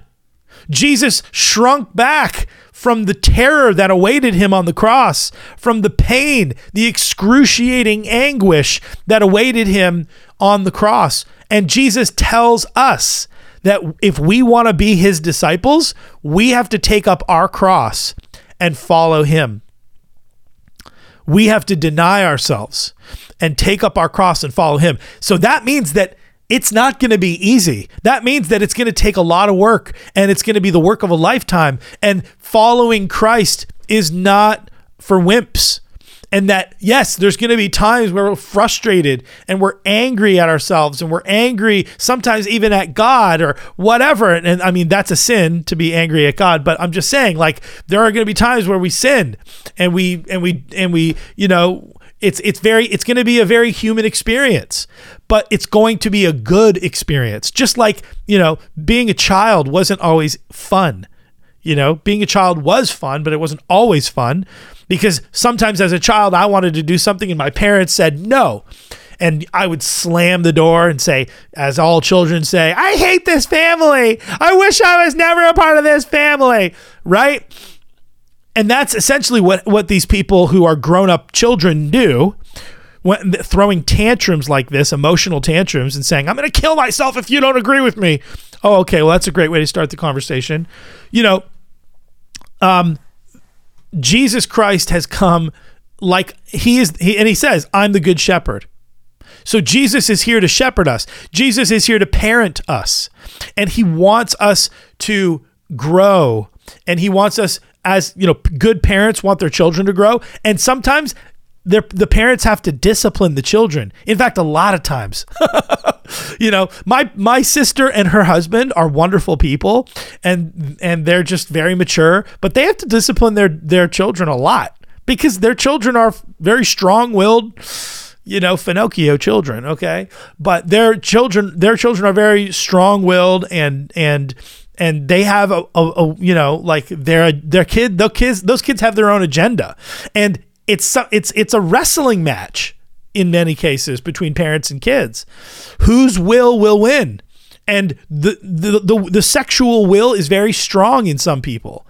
And so this guy, he just has, some stuff in his life that God wants him to give up, that God wants him to deny, that God wants him to crucify, mortify, to put to death in himself, which is what every single Christian has to do. And so, that is the Christian life.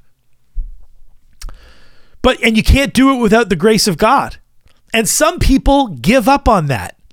And what I think happens is this guy, he has given up on the grace of God trying to change him. He said he's thrown in the towel, and he's also trying to change what the scripture is saying and change Christianity and saying, you know what, your theology now it's your theology. What does he say? Your theology you have to have a relationship with someone. Don't just tell me your theology. Well, I'll tell you, I have a relationship with God. Is that good enough? The relationship that I have with God is the primary relationship in my life that I care about.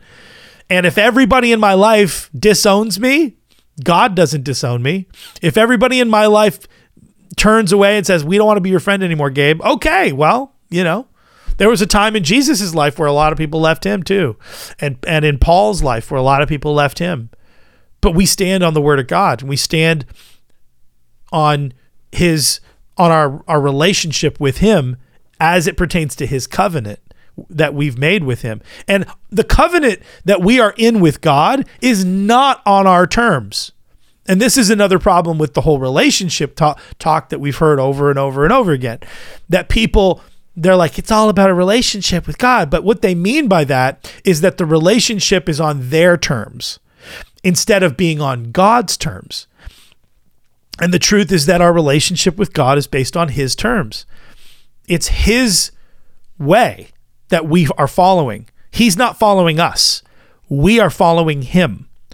He's not, he is not saying, okay, well, if you guys, it's negotiable, whatever you guys want to negotiate, here, you guys can do that. No, it's not negotiable. It's God's directive. It's God's commandments given to us that we are to be obedient to. And so anyway, I love this guy. We need to pray for this guy, Kevin Garcia. We love you, bro. But you know what? This is, unfortunately, dude, like the word of God isn't going to change. And again, Jesus came to give us life. He does, the thought of suicide is not from Jesus. It's not from the Holy Spirit. Jesus is encouraging us to enter into his life, although the way of Jesus is difficult. It is difficult. Jesus didn't say that the cross would be comfortable. He didn't say that. It wasn't comfortable for him. So is it going to be comfortable for us? Is the servant greater than the master? Jesus said no. The servant is not greater than the master. Jesus said, if they hated you, they'll hate me. Or if they hated me, they'll hate you. So again, so we have to be very clear, and obviously we have to be clear that the point of the commands of Christ is for our good. God loves us, which means he wants the good for us, which means that his will for us and his desire for us is that we do good and that we become good through his grace and through our obedience to his will. Anyway. Okay, that's that. What else are we going to do here? Oh, this is wild.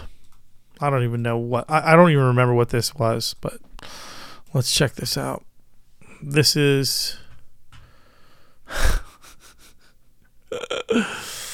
what is this? Okay.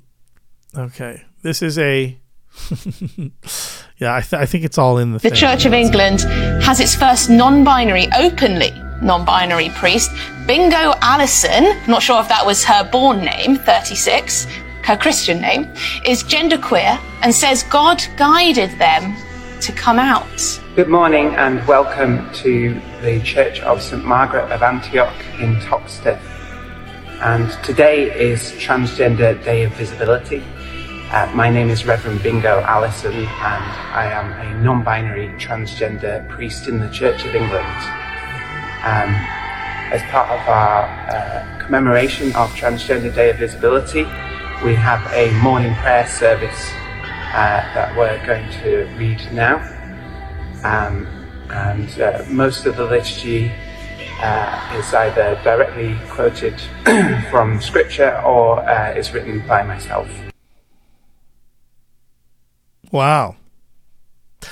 Well, it's a clown world that we live in at this point. Yeah, I mean, the Church of England has a non-binary priest, transgendered priest. Oh, it's just so decadent. It's just such a sign of decay. I don't know, man. I think at some point you just got to throw your hands up and say, what the hey? Yeah, I really don't have a strong reaction to that other than pure disgust. And,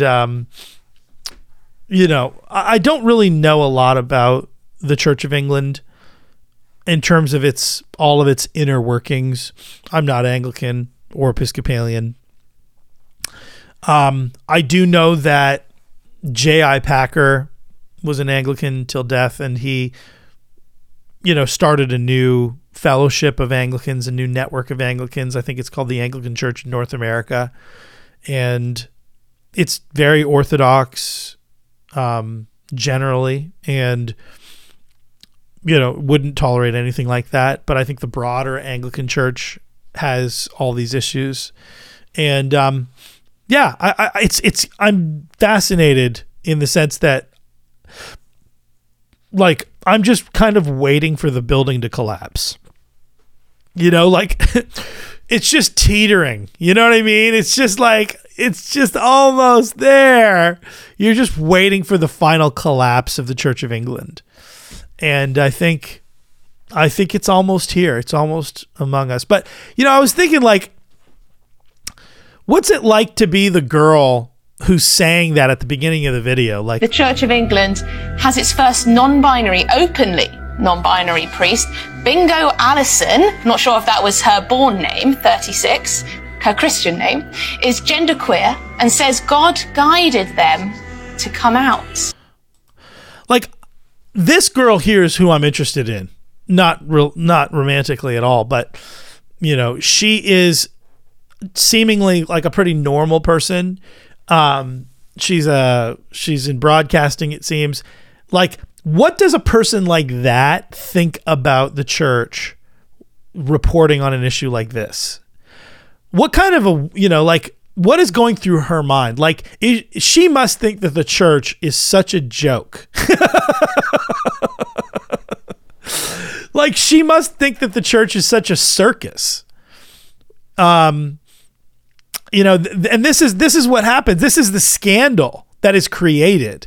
This is why this sort of thing should be outrageous to people of devout faith. It should be sacrilege. It should be blasphemy. It should be something where we tear our garments and we freak out and we do something, heroic for God, and something public for God, that really, marks our position publicly on the matter. It should cause us to be deeply offended, these sorts of things, as Christians, because it's so it causes people who might otherwise be open to Christianity to just laugh at what a joke the church is. That's the scandal, because the word scandal means to trip someone out, to trip someone up, and it particularly means in the Christian context, someone who's perhaps a genuine, well-meaning seeker of truth, to someone who might be on their way to understanding Christ and coming to know Christ. They see this and they're just like, what a clown show. That's my thing. It's like, I'm not so much preoccupied about, the obvious insanity of this transgendered non-binary priest in the Church of England. I'm more concerned about the scandal, about how it affects other people that are that might actually like try to come to know Christ. How many people are seeing this and just turning away in disgust personally about like the nature of the church, which is a reflection of the gospel, which is a reflection of Christ. Like, oh my gosh, like just crazy. Anyway, those are my thoughts. Okay. What else do we have? We're going to end a little early tonight. What else do we got? Actually, this might fit. This might fit what we're saying. I loved this clip. This is, who is this? This is Douglas Wilson speaking to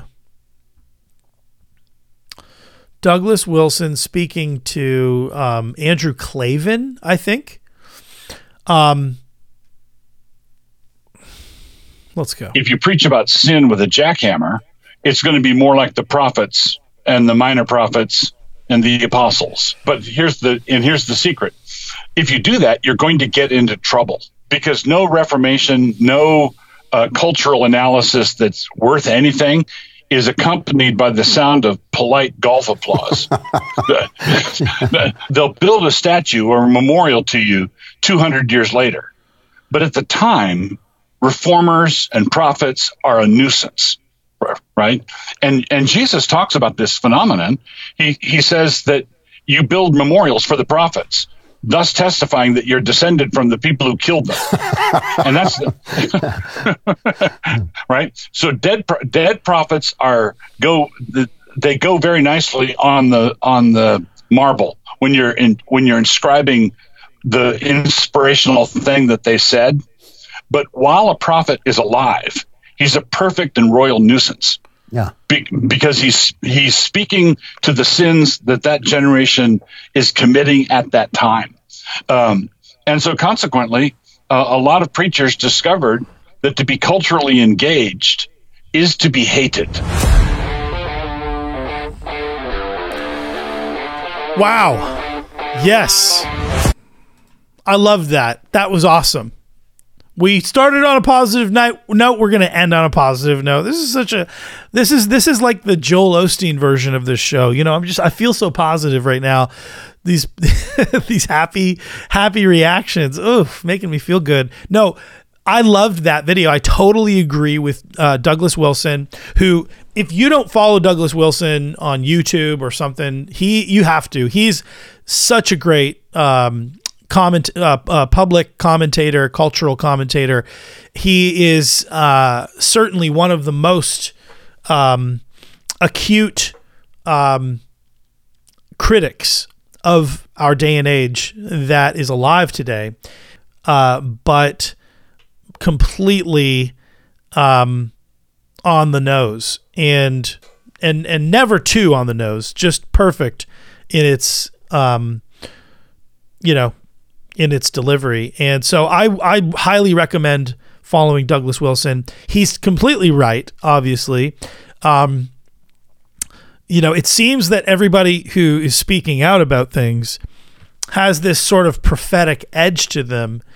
And it may just be the fact that you have to be somewhat of a prophet and have somewhat of a prophetic calling to say anything, because everybody is so quiet and everybody just wants to get along and everybody wants just to go along and float downstream over the waterfall. And as Chesterton said, only a living thing, any dead thing can float downstream. It takes a living thing to float, to swim against the stream.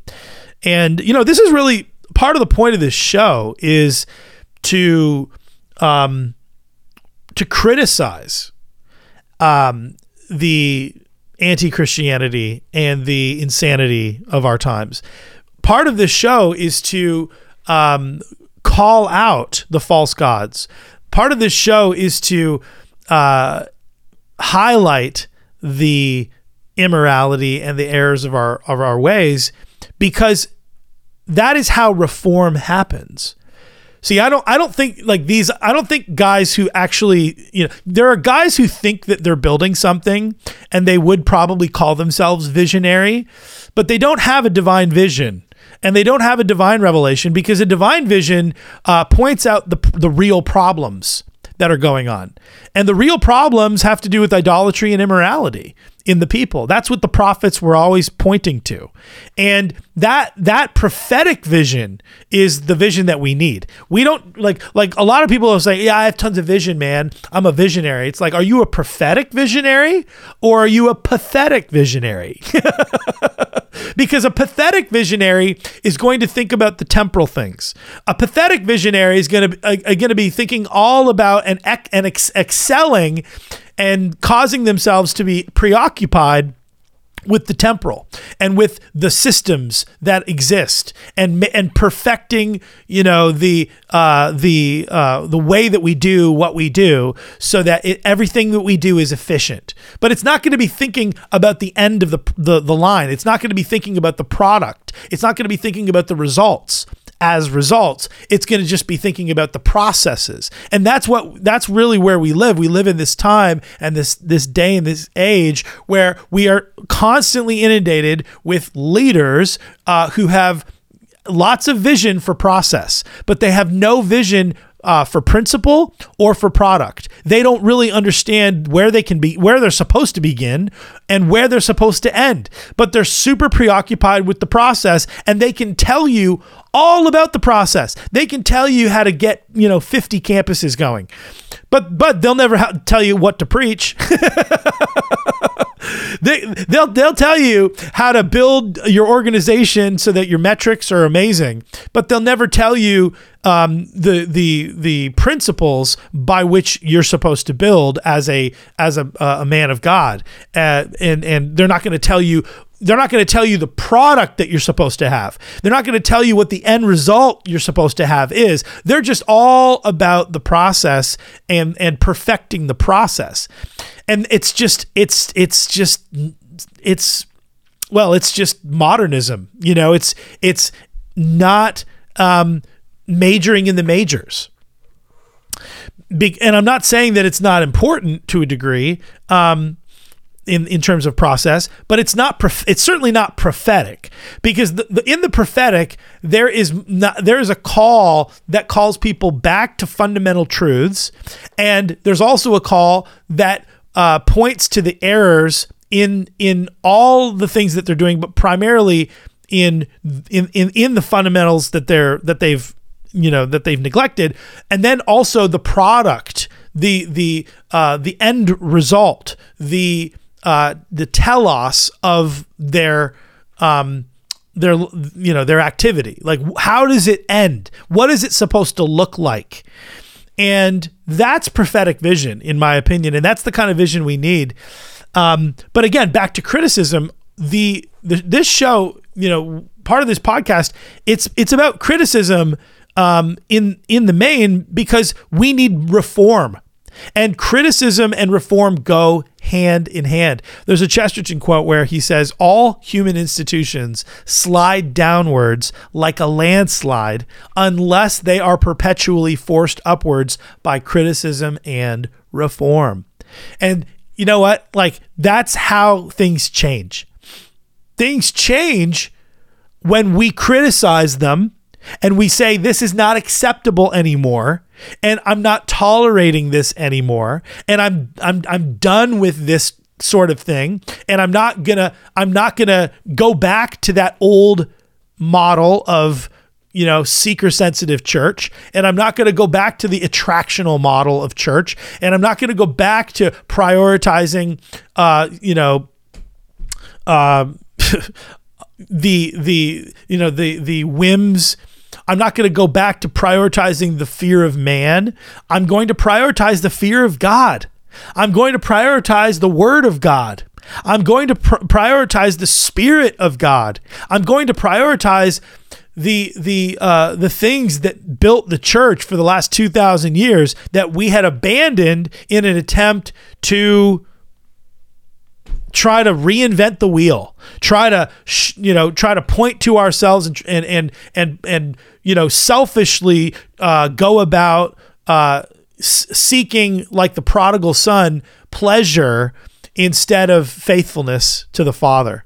And so, you know, this show is a return to the Father's house. This show is about criticizing ourselves, not just criticizing, not just criticizing random things, arbitrarily criticizing authority, criticizing, all the things that the deconstructionists want us to criticize. But no, this is a show where we're saying we are the prodigals. We are the prodigals. The modern church in 2024 is prodigal church. We are the prodigal church, and we need to return back to the house of God. We need to return back to the house of our Father. We need to return back to the house of our forefathers. And we have to trace our steps in repentance back to the place of peace, the place of promise, the place of the presence of God. And that is what this show is about. I am more than ever committed to, to focusing upon criticism and reform going hand in hand. That repentance and reform go hand in hand. We need to repent. We need to point out the things that are wrong, and that is how we will reform. We reform by repentance. That's how we reform. We don't reform by deformation. we reform by repentance, and that includes a healthy criticism that is aware of the problems, that is not trying to ignore the problems, but is trying to hear from God and understand, Lord, search us, Lord, search us and try us, see if there's any wicked way within us. Lord, you come and you speak to us and show us where we have sinned, show us where we have gone off. You pray a prayer like that and the Holy Spirit will meet you. The Holy Spirit will speak to you. And God wants humility. He resists the proud. He gives grace to the humble. And I think that Douglas Wilson is right. This is something that if you decide to be a reformer, if you decide to repent and to go back to the old wells of your fathers, if you go back and repent of trying to,